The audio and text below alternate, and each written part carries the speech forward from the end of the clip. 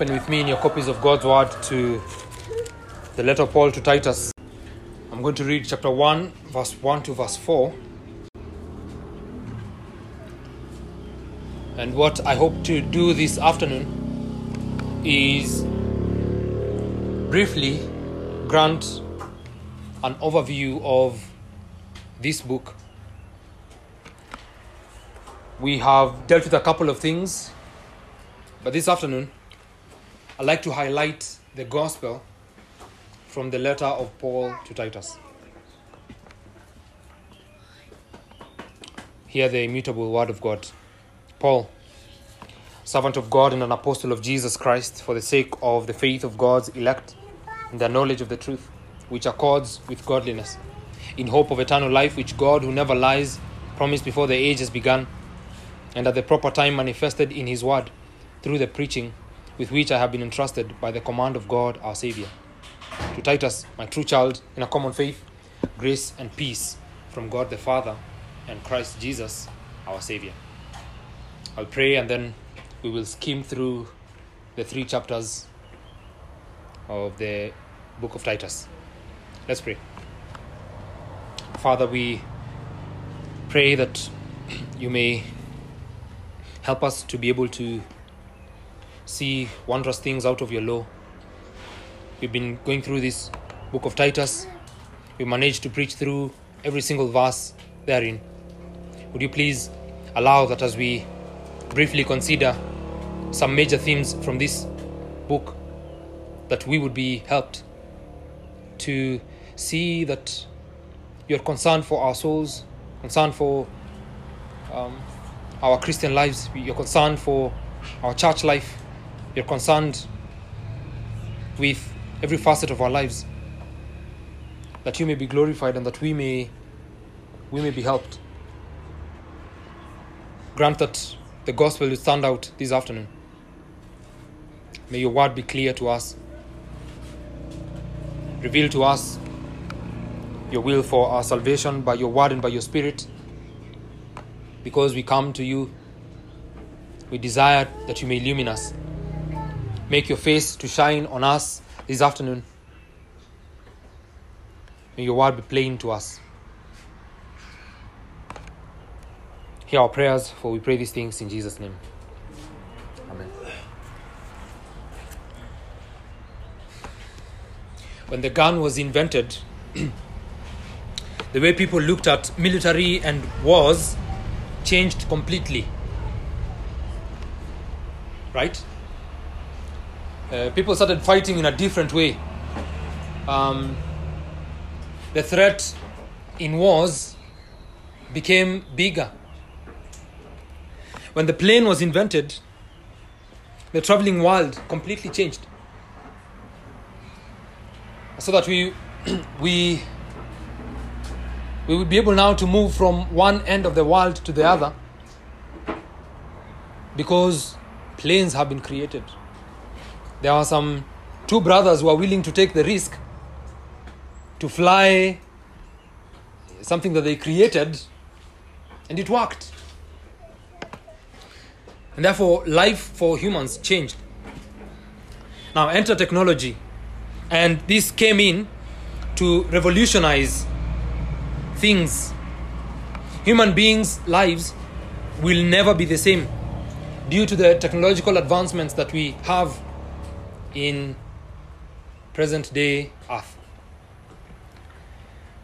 What am I trying to say? I'm trying to say that there are events that have shaped and even changed our lives tremendously, that we sometimes look back and wonder how we managed to exist without the advancements that we have made so far.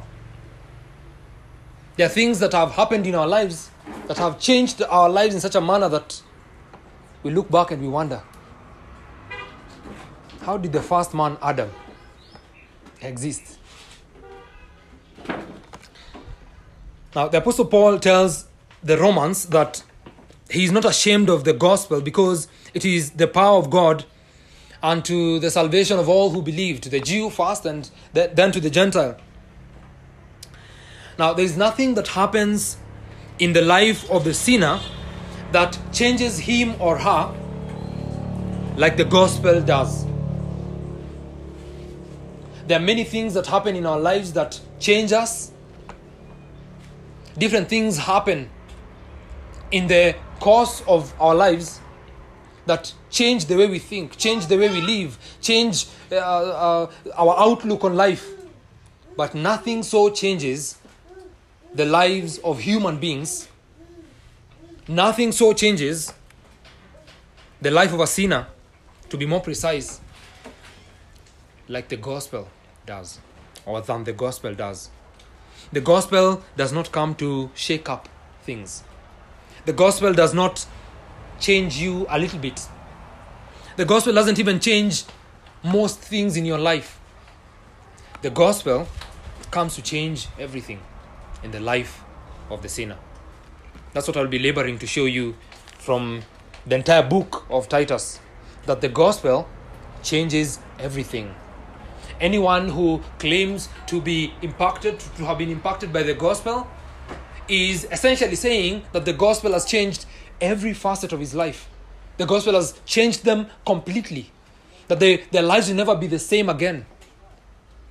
And just like we wonder how people lived in the past, we who are 21st century believers, 21st century human beings, in a similar way, those who have been saved wonder, how did we live? How are we living when we were dead in our trespasses? How could we live the way we were living? Because when the gospel comes, it comes to change everything. It comes to grant a completely different outlook on life. I'd like to bring 3 points from this book. These 3 points are not based on it's not point 1, chapter 1, point 2, chapter 2, and then point 3, chapter 3. Rather, it's point 1, chapters 1, 2, 3, point 2, chapters 1, 2, 3, and point 3, the same. Number 1, the gospel grants salvation.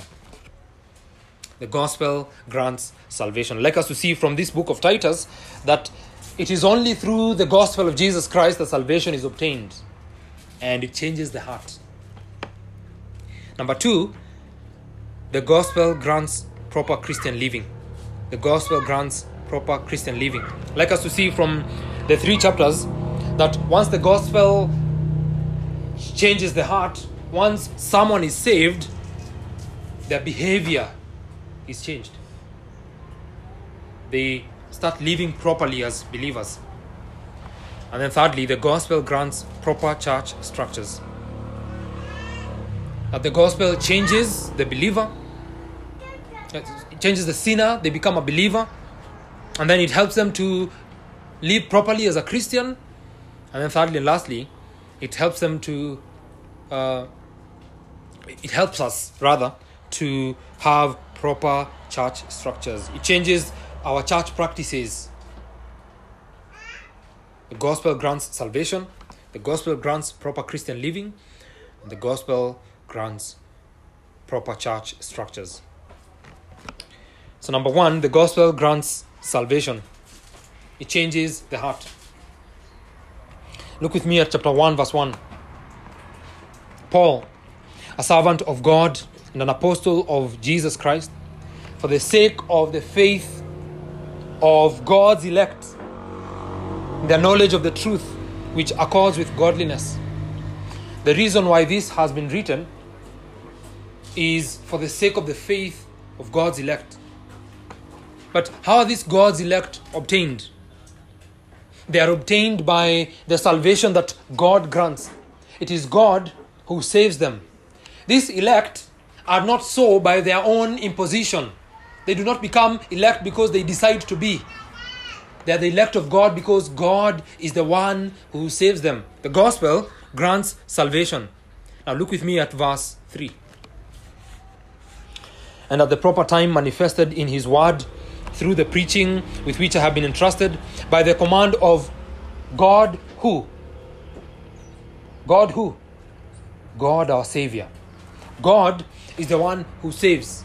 God is the one who grants salvation. God is the one who comes to change everything. God is the one who has granted this message of reconciliation that we call the gospel, and through it, He saves us. Through the finished work of Jesus Christ upon the cross, God saves us. Saves us through the gospel. Look at verse 4. Chapter 1, verse 4. To Titus, my true child in a common faith, grace and peace from God the Father and Christ Jesus our Savior. The gospel grants salvation because God saves us. God saves us through it. It's in the gospel that we hear of a Messiah who is able to forgive sins. And thus then the gospel grants salvation. It changes the heart. So God is our Savior. God is the one who changes us. God is the one who saves us. Chapter 2.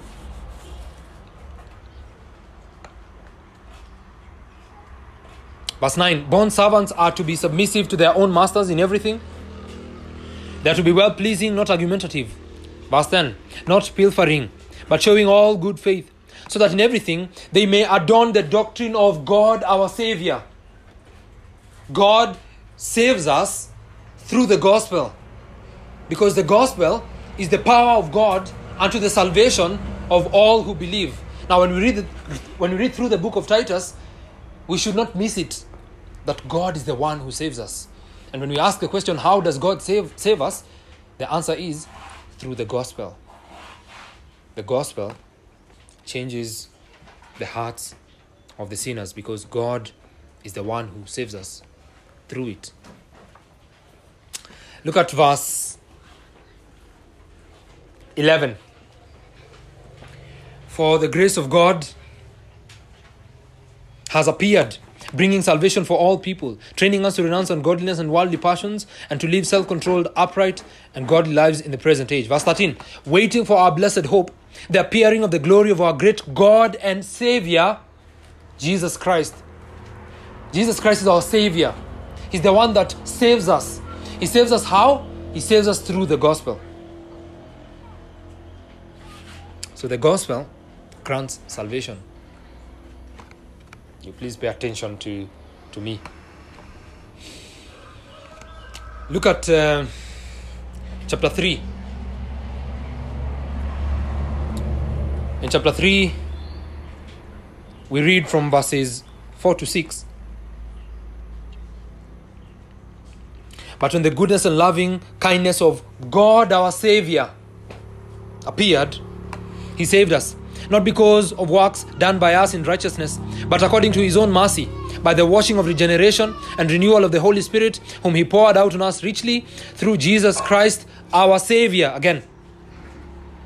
And what we have there is the regenerating work of God the Holy Spirit, the saving work of God the Father, and God the Son. Thus then, the way God saves us is, of course, by the power of His Spirit. And He has given us a message that we call the gospel. And it is in this gospel that the power of God is obtained. The power of God to save sinners. Now, when we read through the book of Titus, we should clearly see that there is a gospel message being proclaimed. That there is a God who has created a people for Himself, whom He calls the elect. And then this God comes to save them by His act of election, by His act of redemption, and by His act of the application of the redemption through the power of the Holy Spirit. Or I should have said that the Father elects, the Son redeems, and the Holy Spirit regenerates. And thus then we know that the gospel grants salvation. It changes the hearts of men. So as we read through the book of Titus, one of the things that we have clearly seen is the gospel message. And this gospel comes to change us. The Holy Spirit comes, and when He comes, He washes us. The washing of regeneration. He grants that washing that Jesus tells Nicodemus. You must be born of the water and the Spirit. You must be cleansed. You must be sanctified. And this only happens through the Spirit of God. So you see that the gospel grants salvation to change our hearts. That's one of the major themes that we have here.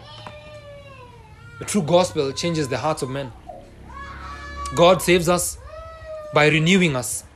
He comes and pours out His Holy Spirit on us richly through Jesus Christ. The work that Jesus Christ has accomplished can never be accomplished by anyone else. It will not have been accomplished by anyone else, and it will never be done by anyone else. When God has sent His Son, and the work that He has done, that work is now full and free. It is full and sure. And now all the sinners must run to Jesus Christ. Everyone must go to Jesus Christ. As this letter is read to the Cretan believers, they're being told, you have been saved like this. Go out and proclaim the same. Let the world know that God is the one who has saved you. God, our Savior, is the one who has done this. Jesus Christ, our Savior, is the one who has done this. And the Holy Spirit comes to awaken. Trust upon this message. Look to Jesus Christ as granted in this message that we call the gospel. And your lives will be changed. You'll be created anew. You'll be given a new heart. You will be new creatures. You will walk anew. You'll be granted eternal life. That's what the apostle would be telling the Cretan believers as he writes to Titus. That first and foremost is that God is our Savior. That the gospel grants salvation. And this is all over the pages of the New Testament. At least when the apostle is writing, you see glimpses of the gospel everywhere in the letters that he has written. And that's not different from the letter that he writes to Titus. And see, when we think about the book of Titus, we are mostly thinking that this is a pastoral letter, or at least if you step foot in a theological institution, this will be brought to you as a pastoral letter. But make no mistake, this book is relevant to you who is seated there. Because the gospel that saves people, that changes the hearts of men, is expounded here. We are told of a God who saves, who is the Savior. We are told of the Lord Jesus Christ who redeems. We are told of the Holy Spirit who regenerates and renews. It's absolutely important for you. Number 2, the gospel grants proper Christian living. The gospel grants proper Christian living. Changes our behavior. We believe that salvation is not obtained by a change of behavior, but we also believe that once someone has been saved, their behavior changes. We believe that salvation is not obtained by changing your behavior, but we should at the same time say that once one is saved, or we believe that once one is saved, their behavior changes. And that's what the gospel grants. It grants proper Christian living. The true gospel produces godliness. Look at chapter 1, verse 1. Paul, a servant of God and an apostle of Jesus Christ, for the sake of the faith of God's elect, in their knowledge of the truth which accords with godliness. When he's writing this to them, it's not only that they may know of the great salvation that they have obtained through the gospel, it's so that they may also know that the gospel that they have received grants what? Godliness. That this faith that they have as God's elect, their knowledge of the truth should accord with godliness. It should not only grant them hope of eternal life, it should grant that they are godly. Produces godliness. Look at chapter 1, verse 16. They profess to know to know God, but they deny Him by their works. They are detestable, disobedient, unfit for any good work. And what you see there is the apostle saying, these men who creep into the church, who come with a different gospel, who come with some authority that they have superimposed upon themselves, they're ungodly. They profess to know God, but they deny Him by their works. Why? Because the gospel that saves people changes them. It changes them and grants them proper Christian living. It changes their behavior. So that these Cretans, who are always liars, lazy gluttons, evil beasts, are not saved. They have not come into contact with the gospel. Because when one comes into contact with the gospel, they bear fruit. They have good works. And that's what the apostle is saying there. They profess to know God, but they deny him by their works. Their works, in other words, their works evidence that they do not know Jesus Christ, that the gospel has not dawned upon their hearts. And therefore he says, they are detestable, they are disobedient, they are unfit for any good work. Whatever good work they may do is not fitting.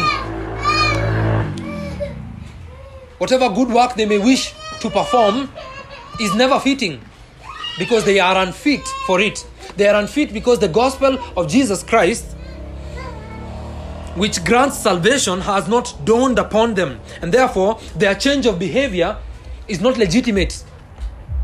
Because change of behavior is only legitimate where the gospel has impacted the heart. The true gospel grants proper Christian living. And these men who are described here from verse 10 down have not come into contact with the gospel. So another theme that we see here is that of faithful Christian living.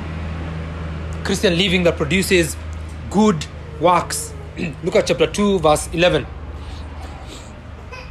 For the grace of God has appeared, bringing salvation for all people. Now notice this, the way this verse has been written.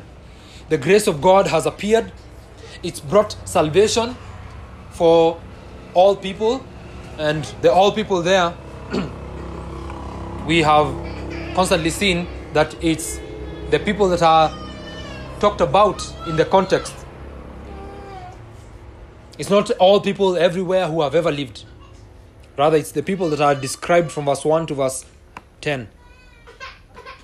So the grace of God appears, it grants salvation, and when it grants salvation, it trains those who have been saved to renounce ungodliness and worldly passions and to live self-controlled, upright, and godly lives in the present age. You see, the gospel comes in, changes the heart of the sinner, and then it enables the sinner to live proper Christian life. They're enabled to renounce ungodliness. And you hear that same idea there that we've had in verse 1 of godliness. We are trained to renounce ungodliness. We are trained to live godly lives once the gospel dawns on us. So that as you read through the book of Titus, you not only should pay attention to the gospel message as it has been given in various places, you should also pay attention to what the gospel does to those who are saved. It changes their behavior. It grants proper Christian living. It grants good works. And that's what we have seen in the past couple of sermons. That good works are essential in the life of the Christian. They are essential not because they save the sinner. They are essential because they evidence, they prove that the sinner has been saved. So that one cannot say that they are saved and lack good works. Or to put it differently, if you lack good works, what is to show that you are saved? And that's what the word of God grants us. So that even though the good works never save us, the gospel grants that we must produce fruit. We must bear fruit. It's why we have been saved. Again, chapter 1, verse 16. These people who profess to know God, they deny him by their works. They're detestable, disobedient, unfit for any good work. Because those whom the gospel has dawned upon them produce fruit. They bear good works. That's another theme that we should identify in this book. The theme of good works. Because good works evidence our claim of knowing God, our claim of believing in Jesus Christ. Chapter 2, verse 7. The apostle tells Titus, show yourself in all respects to be a model of good works. And in your teaching, show integrity and dignity.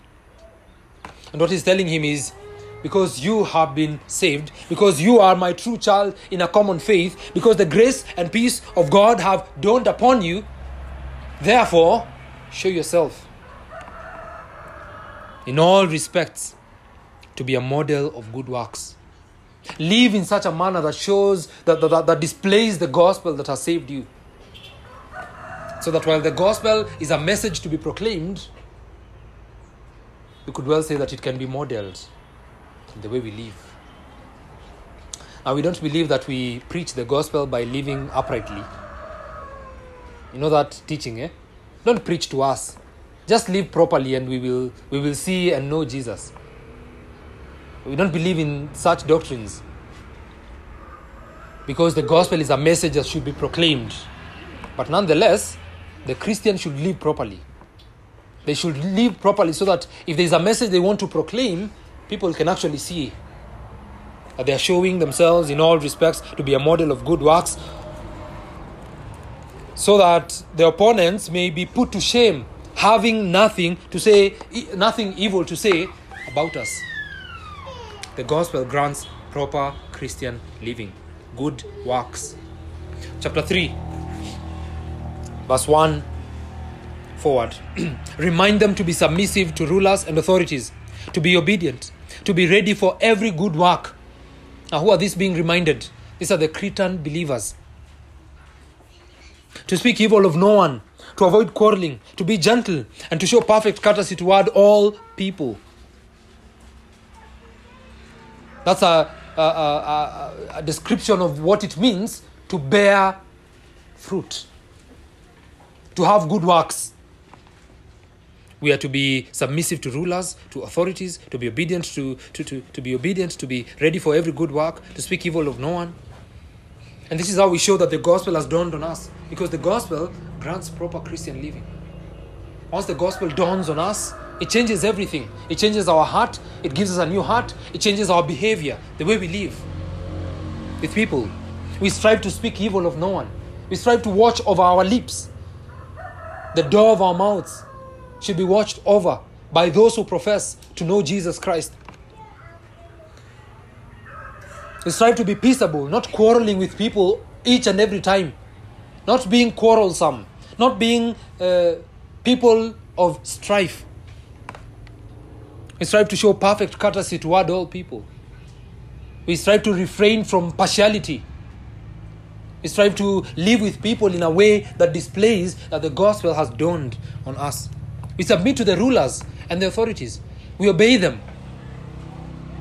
We submit to them as far as they are not in opposition to the word of God. Good works. Verse 8.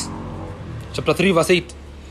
The saying is trustworthy, and I want you to insist on these things, that those who have believed in God may be careful to devote themselves to good works. Good works. Those who have believed in God. Those who have put their trust in Jesus Christ. Those who have been saved. Those who have been regenerated. The Bible says that they are to pay attention. They are to be careful, to devote themselves to good works. Verse 14. And let our people learn to devote themselves to good works. Similar language. They give themselves to bearing fruit. They devote themselves to serving others. They devote themselves to living at peace with all men, even those that are unbelievers. That's another theme that we see here. That the gospel grants proper Christian living, changes our behavior. Now, number 3 and lastly, the gospel grants proper church structures. The gospel grants proper church structures. It changes our church practices. So the Apostle Paul, throughout this book, gives us the gospel. He gives us the impact that the gospel bears upon our lives. And then he goes on to grant the impact that the gospel has on the way we do church. We don't do church the way we please. We don't do things the way we want. The Apostle Paul says, the way the gospel grants proper church structures is first of all by having faithful leaders in the church. Faithful church leadership. It's one of the ways that we see that the gospel grants proper church structures. We have a theme there for faithful church leadership. Chapter 1, verse 5.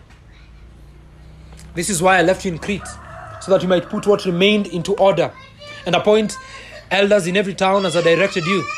If anyone is above reproach, the husband of one wife, and his children are believers, and not open to the charge of debauchery or insubordination, For an overseer, as God's steward, must be above reproach. He must not be arrogant or quick-tempered, or a drunkard or violent, or greedy for gain, but hospitable, a love of good, self-controlled, upright, holy, and disciplined. He must hold firm to the trustworthy word as taught, so that he may be able to give instruction in sound doctrine and also rebuke those who contradict it. Proper church leadership. Now, the Apostle Paul doesn't talk about the diaconate here, but he talks about it elsewhere in 1 Timothy chapter 3. But what we see here is that for a church to be in order, and this we saw many Sundays ago, that churches are to have pastors. If a church does not have a pastor, it still is out of order. It still needs to be put in order. That's what the apostle says here. Appoint elders in every town. Put what remained into order. Put things in their proper place. Have proper structures. And the way we have proper structures is not by determining for ourselves what we are going to do. The way we have proper structures is we come to the Word of God and we see what the Word of God does. Now, you see, when the apostle was with Titus in Crete, serving together with him before he leaves him, they preach the gospel. That's the work that they have. They proclaim Christ and him crucified. And now when people have been saved, when they come because of this gospel that has saved them, when they have heard of the crucified Savior, the one alone who is able to forgive their sins, when they come, what are they coming to? They are coming to a church structure. They are coming to join up with a people, and these people can only be governed by the gospel. That's then the gospel that has saved them. This message that have brought Jesus Christ to them grants that there is a certain way that these people ought to look. There is a certain way that they ought to conduct themselves individually in their own personal lives, and there is a certain way that they should conduct themselves once they are come together. Once they are brought together. That's what we have there, faithful church leadership.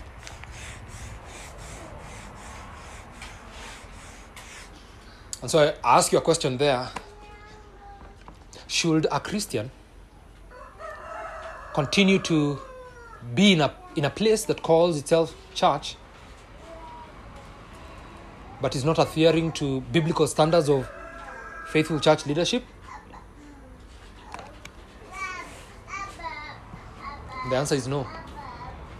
If they are unwilling to adhere to to biblical standards of faithful church leadership, the implication there is that they are not faithful to the gospel. They are not faithful to the Lord Jesus Christ himself. Because the same apostle who preaches Christ crucified is the same apostle who says, appoint elders in every town as I directed you. And so every church should be granted proper church leadership. Should have proper church structures. And this happens because the gospel has dawned upon a people, changing their hearts, changing their behaviors, and now changing the way they do church, or what they do when they gather together. So we are granted their qualified men. And the gospel grants proper church structures. And what we see there is that these faithful leaders are to rebuke false teachers. They are to deal with the false teachers. Verse 9, he must hold firm to the trustworthy word as taught, so that he may be able to give to give instruction in sound doctrine, and also to rebuke those who contradict it. And then we have verse 10 forward there. For there are many who are insubordinate, empty talkers and deceivers, especially those of the circumcision party. Now, one of the reasons why the elders are appointed is not only that they may bring the word of God to the people of God, it's because there are people who are insubordinate. They are empty talkers. They are deceivers who need to be stopped, especially those of the circumcision party. And then he says in verse 11, they must be silenced, since they are upsetting whole families by teaching for shameful gain what they ought not to teach. The false teachers must be stopped.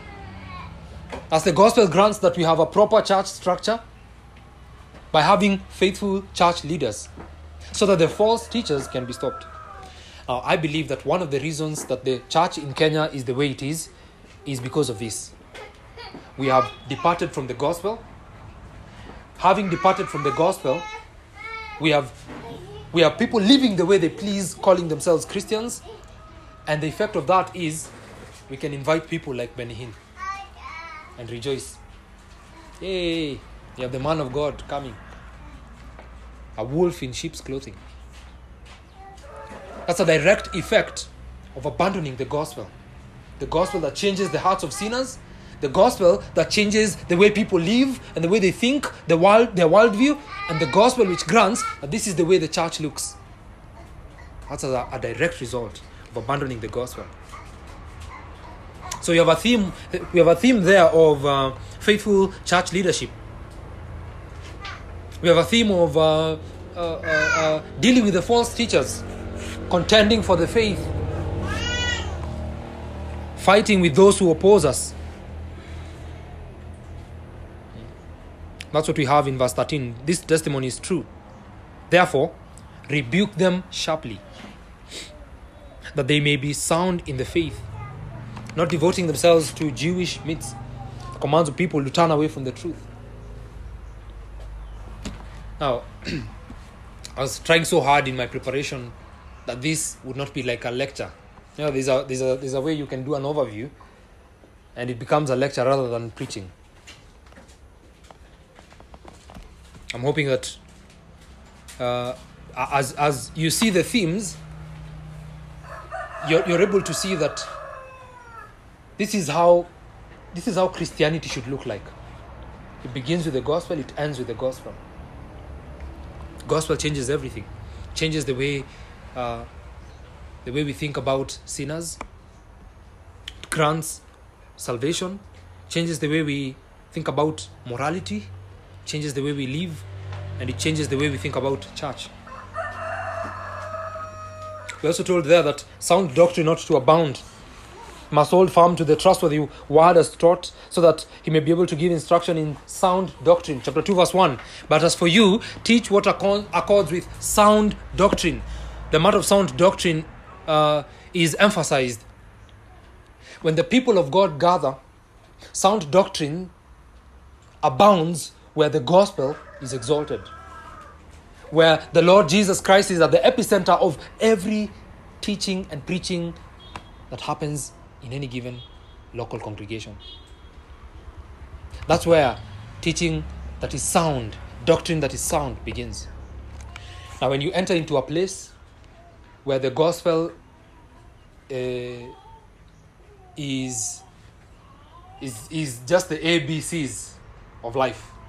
You know what the ABCs are, The basics. If you enter into a place where the gospel is just the basics, and now we've left the basics, now we are advanced. We are talking about other things. That's a dangerous place.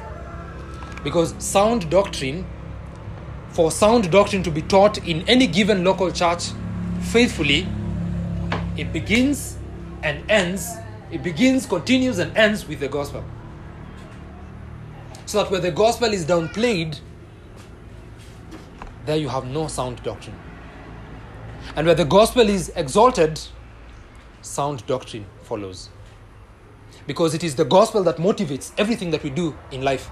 It's the gospel that motivated us powerfully for us to be saved. It's the gospel that motivates our morality, the way we live. And it's the gospel that motivates our churchmanship, the way we do church. When the gospel is downplayed, church becomes a completely different animal. Becomes a social club. We are told there in chapter 2, older men are to be sober-minded, dignified, self-controlled, sound in faith, in love and in steadfastness. Older women, likewise, are to be reverent in behavior. Hear that language? Behaviors change for the people that have been impacted by the gospel. Not slanderers or slaves to much wine. They are to teach what is good. Hear that language? Good works. And so train the young women to love their husbands and children, to be self-controlled, pure, working at home, kind and submissive to their own husbands, that the word of God may not be reviled. Likewise, urge the younger men to be self-controlled. Show yourself in all respect to be a model of good works. Bond servants, verse 9, are to be submissive to their own masters in everything. They are to be well-pleasing and not argumentative. This is how the church looks like. Proper church structures. Men live like this in the church. Older men, younger men, older women, younger women. This is how they conduct themselves. Bond servants. This is how they live. Now being part of a gospel church.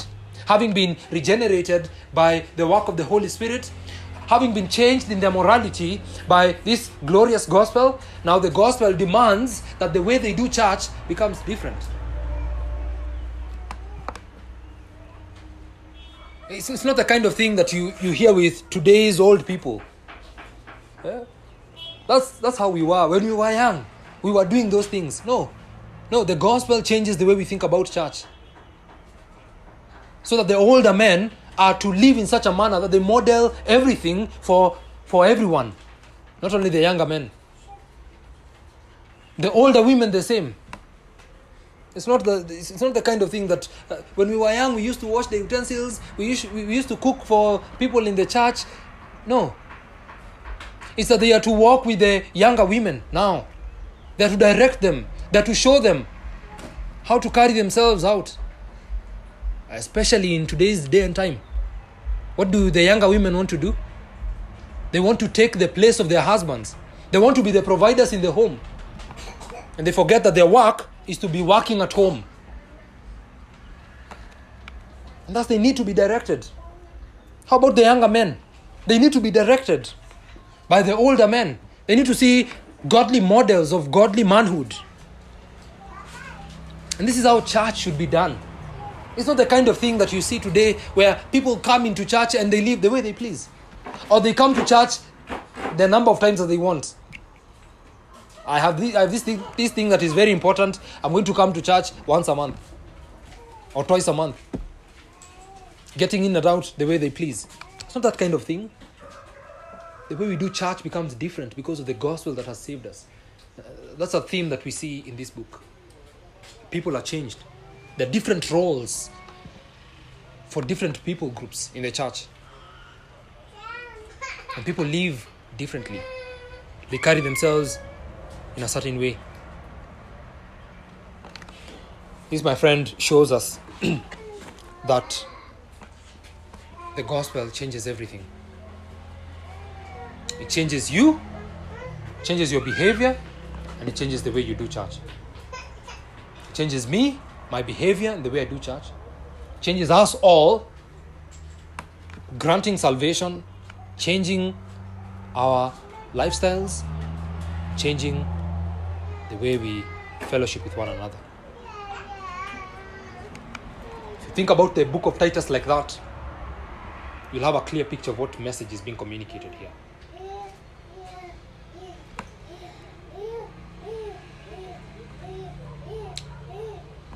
So what are we to do with this book of Titus now that we have finished? I'll just give one application.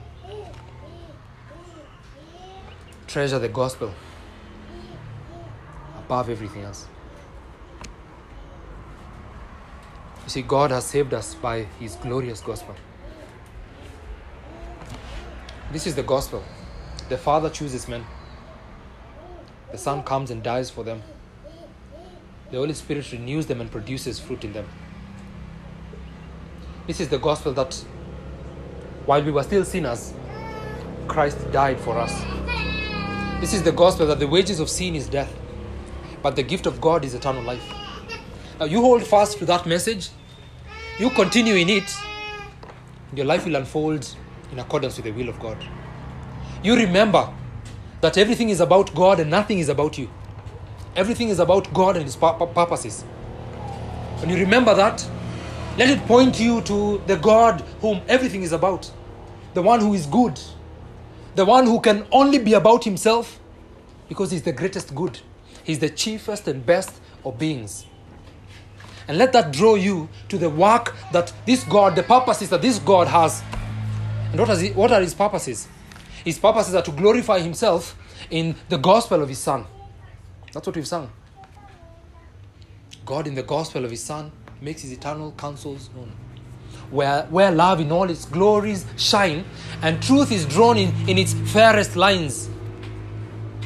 The purposes of God, the plans of God are to glorify Himself in the salvation of His people through His Son by His Spirit. If you can have that message at the forefront of your eyes, never forgetting it, your life will be in order. Everything that unfolds in your life will be in accordance with the will of God, because you have the major things in place. The major thing in this case is the gospel of Jesus Christ. Once you forget the gospel, once you forget that the gospel changes you, it changes your behavior, and it changes the way you do church, you do life the way you please. You walk the way you want. You command yourself, and only bring God when you think you need Him, forgetting that you need Him every hour. May the Lord bless you with these words. Let's pray. Father, we thank you that as we skim through the book of Titus, we see a consistent theme of what the gospel does to us. When the apostle is writing to Titus, he's writing to his child in the common faith. The gospel has changed his heart. It has changed the heart of Titus. It has changed some people in Crete. And then it changes the way they live, changes the way they carry themselves, changes their conduct. And then it changes the way they do church. We pray that this may be true of us. That the gospel has granted us salvation, that the gospel grants proper Christian living, and that the gospel grants proper churchmanship.